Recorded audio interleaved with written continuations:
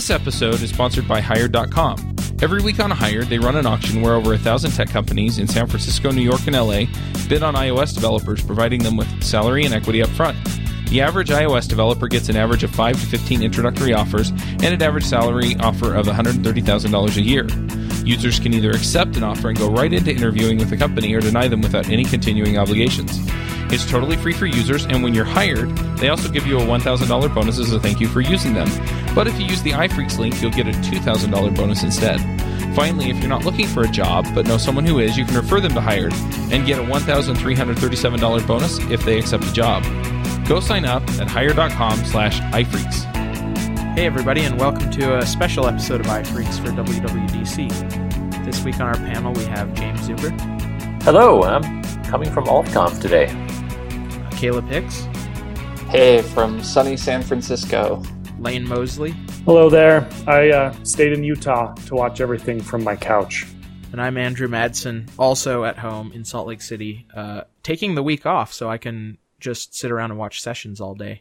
We thought we'd do a special episode here for WWDC. As we record, it's the day after the keynote, so we've had a little time to digest and read through and try to learn about all the new things. Have watched a few sessions and just thought it would be fun to talk about what we think and what we're excited about. So we can't cover everything, but this is the stuff that stood out to us. We're just going to read the transcript from the State of the Platform and just go for that. Yeah, and we'll do all the accents too. Perfect. That should go well. So, James, why don't you start us off? What kind of stuck out to you about the keynote and about the State of the Union yesterday? So I think everyone had really high hopes for what was coming out from the keynote and the State of the Union. And I don't think they delivered a whole lot. They brought in a bunch of stuff, a bunch of small things. I think delivering the big App Store news a week before, everyone thought that something huge was coming. And I don't think we really got anything like that. But there was a lot of cool things. And one of the things that I thought was pretty powerful and pretty indicative of how we're going to write apps in the future is the different extensions they introduced.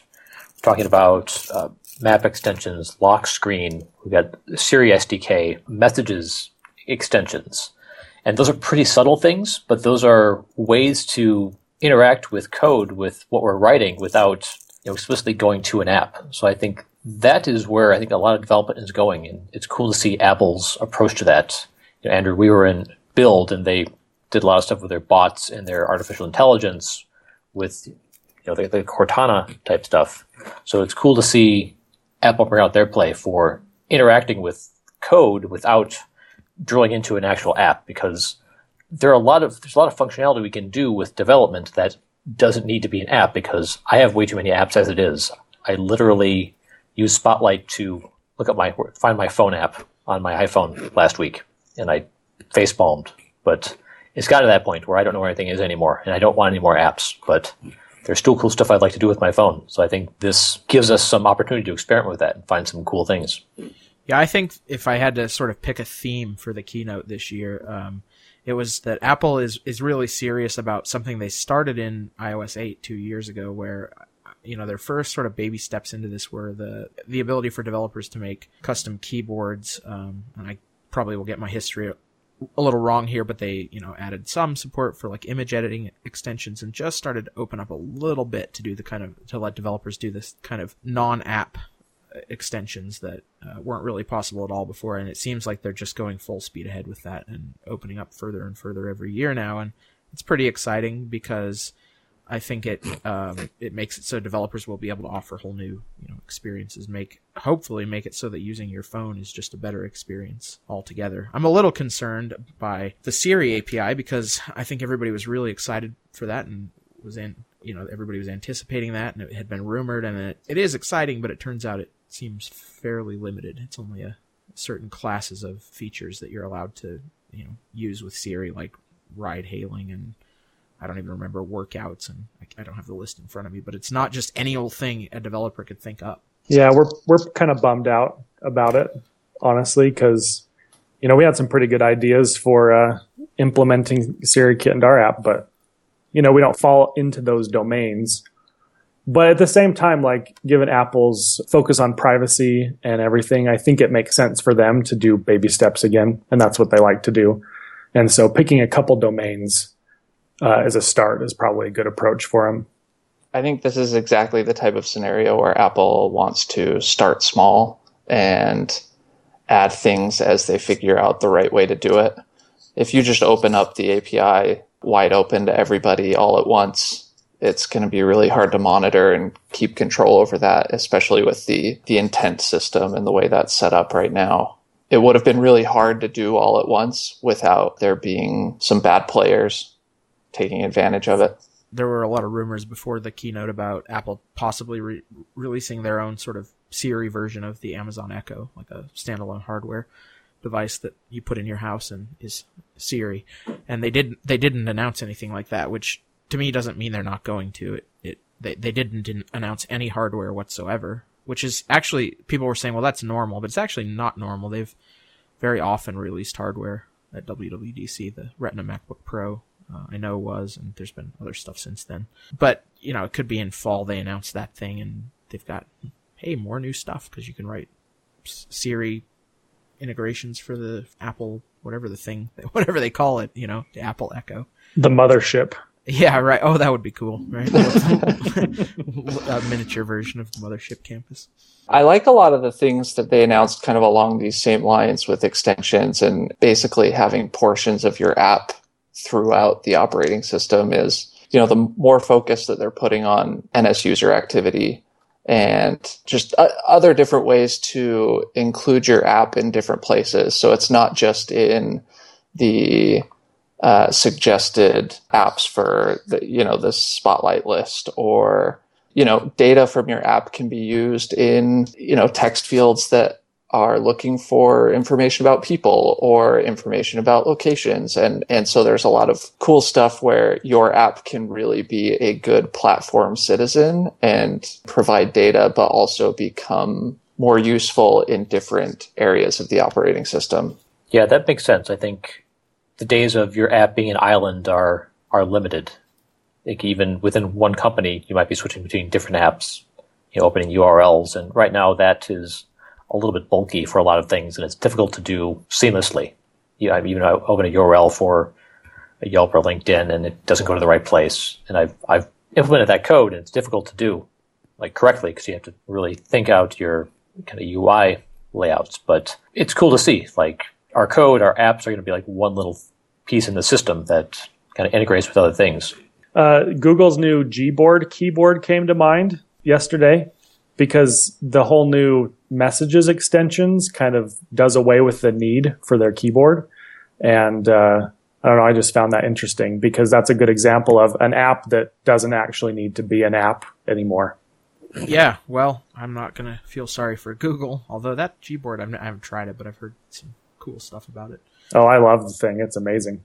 I thought one of these integration points that they announced that I thought was pretty cool is they're actually opening up that they're releasing something they call Call Kit, and they're opening up the phone app to be extended by developers. So if you make a voice over IP app like Skype or a messaging app like WhatsApp or something, you can actually integrate that so that it works basically like the phone. Currently, only the phone app has been able to work in the sense that you can get calls on the lock screen and answer them.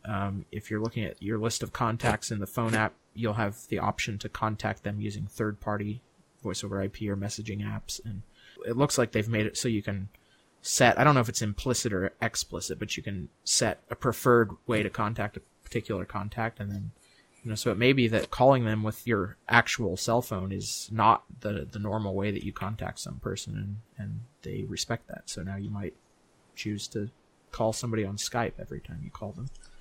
Today they made it sound like that was going to be kind of learned over time. If you're consistently calling someone using a specific platform, that's what would show up when you try and call them. That's at least the way that I heard it. Oh, okay, cool. Yeah, I was sort of barely watching that session. I mean, I was watching it, but I was doing other stuff, So I haven't looked at this. I'm wondering if, Google's new Duo app is going to be able to do what they want it to do with the creepy call screen, where it's displaying the person on the other side before you answer it. I haven't looked at the API for that, but I haven't either. I'm guessing no, but could be interesting. Yeah, I mean, I sort of hope that it was a not very customizable UI on the lock screen, that it basically used the system's UI for phone calls or whatever, and you could hook into it in your app in the same way that you might hook into the audio player controls or something now, where you're not customizing them, you just can make them control your app. So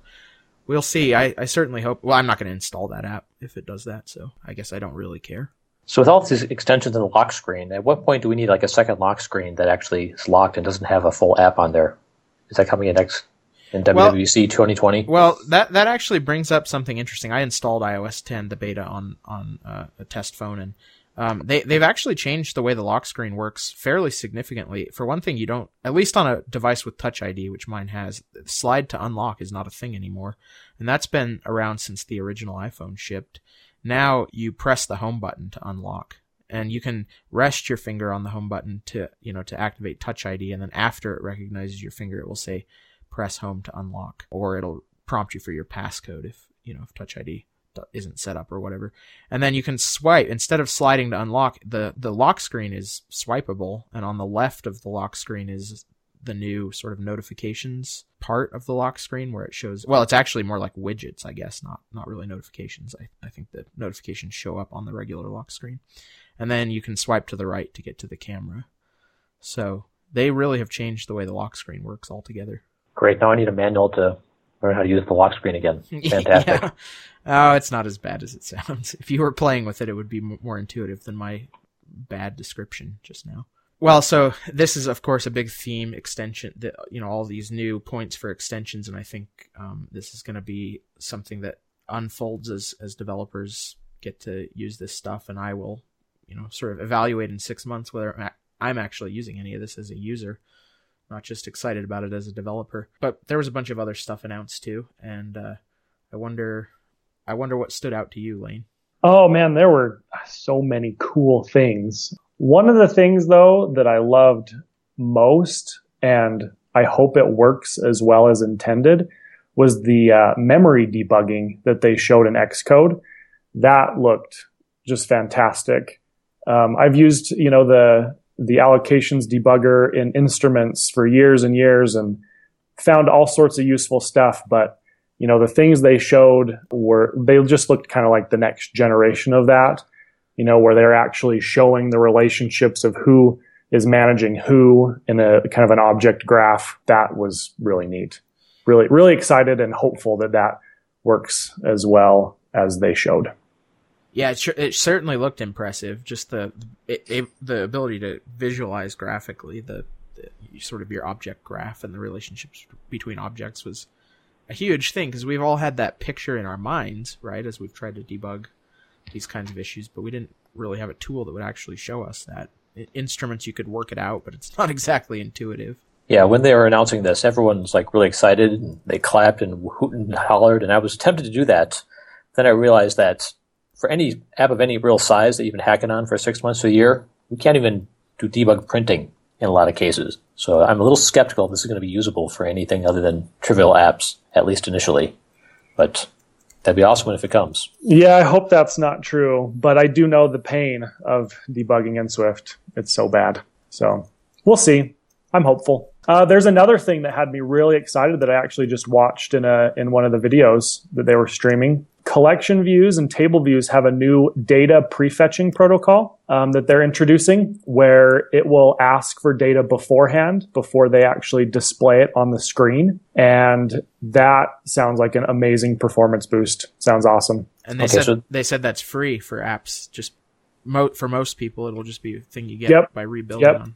Exactly. So they're going to prefetch grabbing the cells, and then they're also going to do prefetching of the data. So if you have, any network requests, like say like a little image you need to load in a table view cell, like they'll send you, a message saying, hey, we're going to be loading this cell. Is there any data that you need to load? And so that could speed up that kind of stuff too. I mean, it's really cool. Some really good improvements there. Yeah, it'll be a fun trick to try out the betas and see if you can mess it up. Yeah. Scroll really fast, stop, scroll slow. Scroll really fast and see if you can get the crash. That'll be awesome. Seems like a nightmare to implement that kind of stuff, really, really tough. But if it works well, I'm excited about it. Mm-hmm. I'm, as we speak, writing a little test app to see how it works, but it just crashed, so Good start. Yeah, we're off to an excellent start. Andrew for the win. Andrew 1, Apple 0. Right.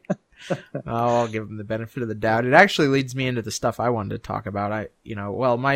My perspective is, as always, as a Mac developer, which has become kind of a rare breed among WWDC watchers, but I was watching for new stuff on the Mac and in AppKit. And of course, besides the name change, which I am sure I'll get used to, but I'm not so happy about the lowercase m, I thought there was some nice stuff. It's definitely not a huge release for developers, but it's kind of an incremental one.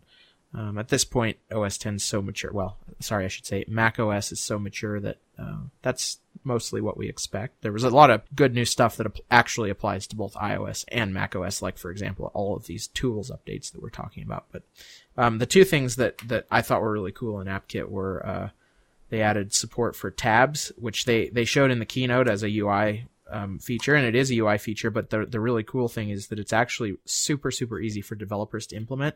And in fact, for whole classes of apps, developers they literally need to do nothing. I installed the macOS Sierra beta and ran my own Mac app. I did not even recompile it. I just literally downloaded it from my website and ran it, and tabs already just worked. And so that's pretty impressive. That's Cocoa at its best, where I don't have to do anything at all, and I get this big new UI feature. And of course, there is some API there, if you need to customize things or doing something a little out of the ordinary. But for NS document-based apps in particular, it's just completely free. And then there's one class that didn't really it was mentioned in the What's New in Cocoa session today, which I actually missed. So, but I did some experimenting with it, and that's NS Grid View. This is basically like an NS stack view, except that it's 2D, so it lets you lay out things in rows and columns instead of just one direction. And it seems like it's pretty well done and pretty advanced. You can, change alignments and centering. You can merge cells, kind of like in an Excel spreadsheet, where you might have a row where you just want one column in a single row, but then all the other rows have, more columns or whatever. So it looks like it's quite powerful and flexible. The bad news is that, at least in the beta, there is zero support for it in Interface Builder. Even importing the header for it gives you an error, because they don't seem to have made it part of the module map for AppKit yet. And I couldn't even get it to work. It just hung in internal code when I tried to do anything with it. So I think it's not completely ready yet. But that's cool. And my hope is that, like auto layout as a whole, it's kind of a Mac on the Mac right now, and then maybe next year they'll bring it to iOS, because I think it would be useful there too. Do you see it being a lot different than collection view? Yeah, so the grid view is not for sort of dynamic. From what I can tell, it's not for really dynamic, kind of long lists of stuff. So I would say NS Grid View is to NS Stack View as NS Collection View is to NS Table View. So it's more like Grid View is like a stack view. It's for doing your app's UI layout. Oh, I see. That makes sense. So it's similar to the stack view that we now have on iOS, but right. I mean, not similar in functionality, but similar in purpose. Yeah, exactly. And there are stack views on OS X as well, but they're two-dimensional, right? They can either be vertical or horizontal, but they're one stack of things. And if you want to do something more than that, you can embed stack views in other stack views and whatever, and of course you do that. But grid view is like a 2D stack view, so you can lay stuff out in rows and columns. Very cool. I will be more excited when it actually works. There's also no documentation for it other than just reading through the headers, and the API looks well designed, but it's not like two methods. It's actually a handful of classes and plenty of methods and properties on each one. Awesome. I have one thing to say about this, about the Mac OS rebranding. Yeah. I think it's great, but I'm a little sad that you'll no longer be able to not take someone seriously when they say OS X. Yeah, but people are going to call it MacOS, and then then you'll be able to dismiss them. Yeah, you're totally right. That's going to happen. We also just get to take them even less seriously if they still say OS X. Yeah, well, that too. That's totally right. All right, you got me. Yeah, I'm fine with it. I mean, it's a little sad because it's kind of like the end of an era, and I have been an OS X developer for a long time, and it's been a big part of my life, and now I've got this lame lowercase m on my operating system, but I'm sure I'll get used to it. And who knows, it probably won't stick around forever. It'll be, merged with iOS and changed to something else. I'm just sad they didn't bring out a coffin, and put it in there. Yeah, they don't do that stuff so much anymore. No, they're not as cool as Steve Jobs. No, they're not. The most theatrical they get is Eddie Q doing a bad dance, I think. I'm so sad we missed that this year, the Eddie Q dance. Well, I must say that as much as I did not like the Apple Music section of the keynote, the presenter did a great job. I just think Apple Music is not for me. I already gave up on it. They're going to be hard pressed to win me back, and it's just sort of boring for me to watch that during a developer keynote. The nice thing was how short they kept it, though. Last year it was so long with multiple speakers, and this one felt a lot cleaner and more concise. Yeah, I mean they didn't invite Drake back, so at least there was that. Oh man, I think we could do a whole hour-long talk about last year's Apple Music keynote. Oh, it was horrible. It was the worst. My most retweeted and favorited tweet of all time is some mean comment I made during that last year. Caleb, what about you? What stuck out to you? Well, if you know me at all, you know that what stuck out to me the most was Swift Playgrounds, and that whole section of the keynote on learning to code and, Apple's new initiative that they're putting out there saying everyone can code. And I'm not sure I 100% buy into the fact that everybody can code. There's some debate there, but I feel like everyone should try to.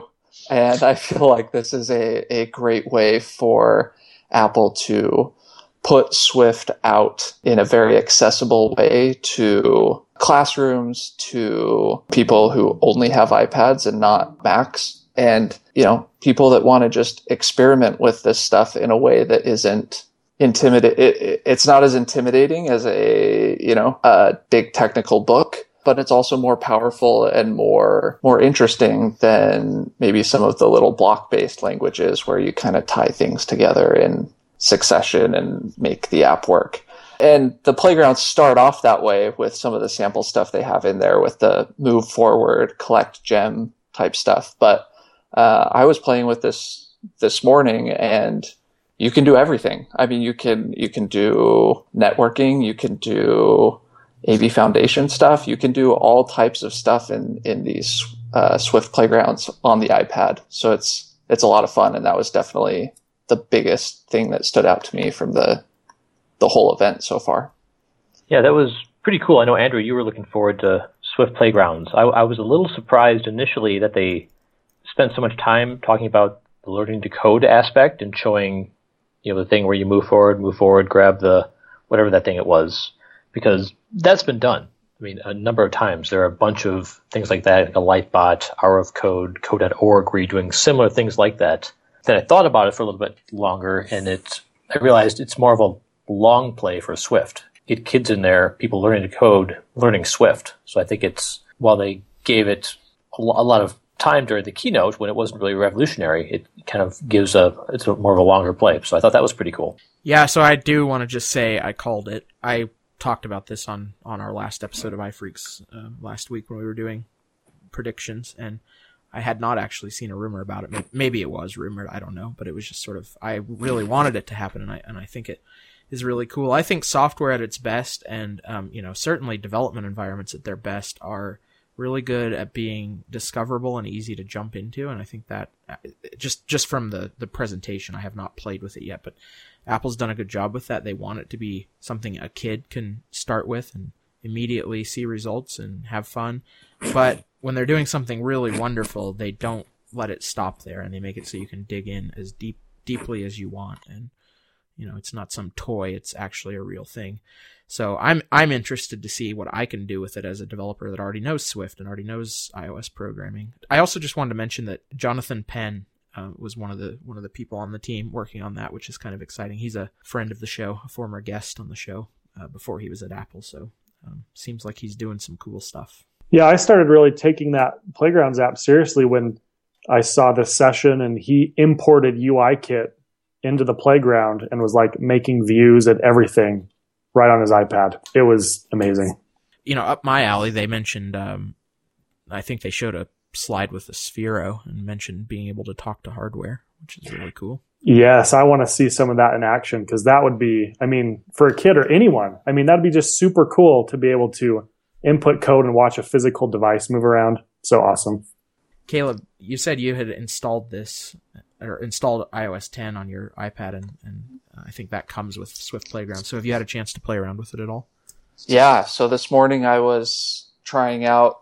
I was working with NSURL session. I was trying to access a couple of different APIs and thinking about different ways that I teach a couple of things to students at Dev Mountain, and I did get caught up in Swift 3 syntax a little bit. Kind of, instead of NSURL session shared session, it's URL session shared, and so some of the syntax things caught up with me a little bit, but overall, it's just an awesome tool with, we've got access to every framework that I tried this morning is available, and you can just set up your code to run a live view, and that's what displays there on the right-hand side. And, you can't compile a whole app using Swift Playgrounds, but you can certainly build some really interesting stuff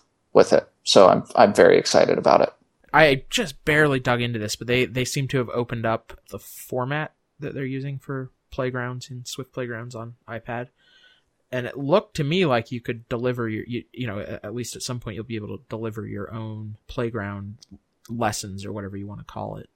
Do you know? Yeah, they are wanting people to more or less submit content. And I don't know if that means Apple is crowdsourcing content to put into playgrounds, but it's definitely been a topic of discussion with different teachers and other educators here about how to distribute this stuff and how to collect it back.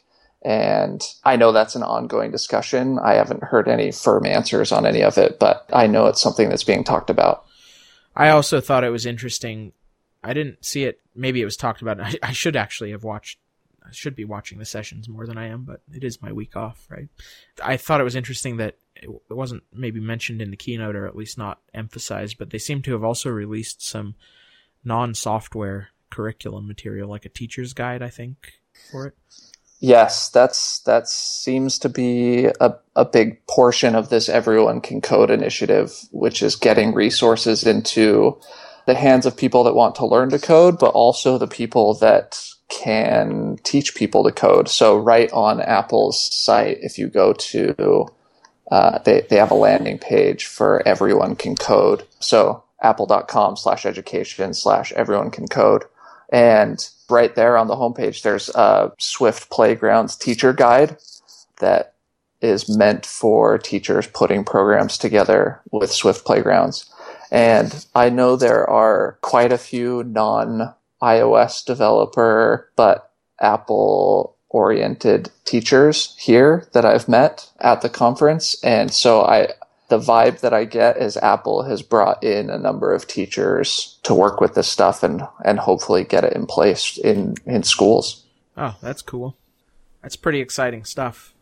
It's fun to see Apple. This is a direction I don't think they've really gone in before. Apple's always been very involved in education, and the education market has always been really important for them. But in terms of teaching people how to code, I don't think that's something they've really done before. So one of the announcements I was really excited about was, Swift is coming, Swift 3 is coming, and everyone's been worried about your apps breaking, all your dependencies breaking. And I thought it was really cool that Xcode 8 is going to include both the 2.3 and the 3.0 libraries, the Swift libraries. So you can update at your will. I think that's a real strong selling point for migrating when you're ready to, not because the new version of Xcode comes out.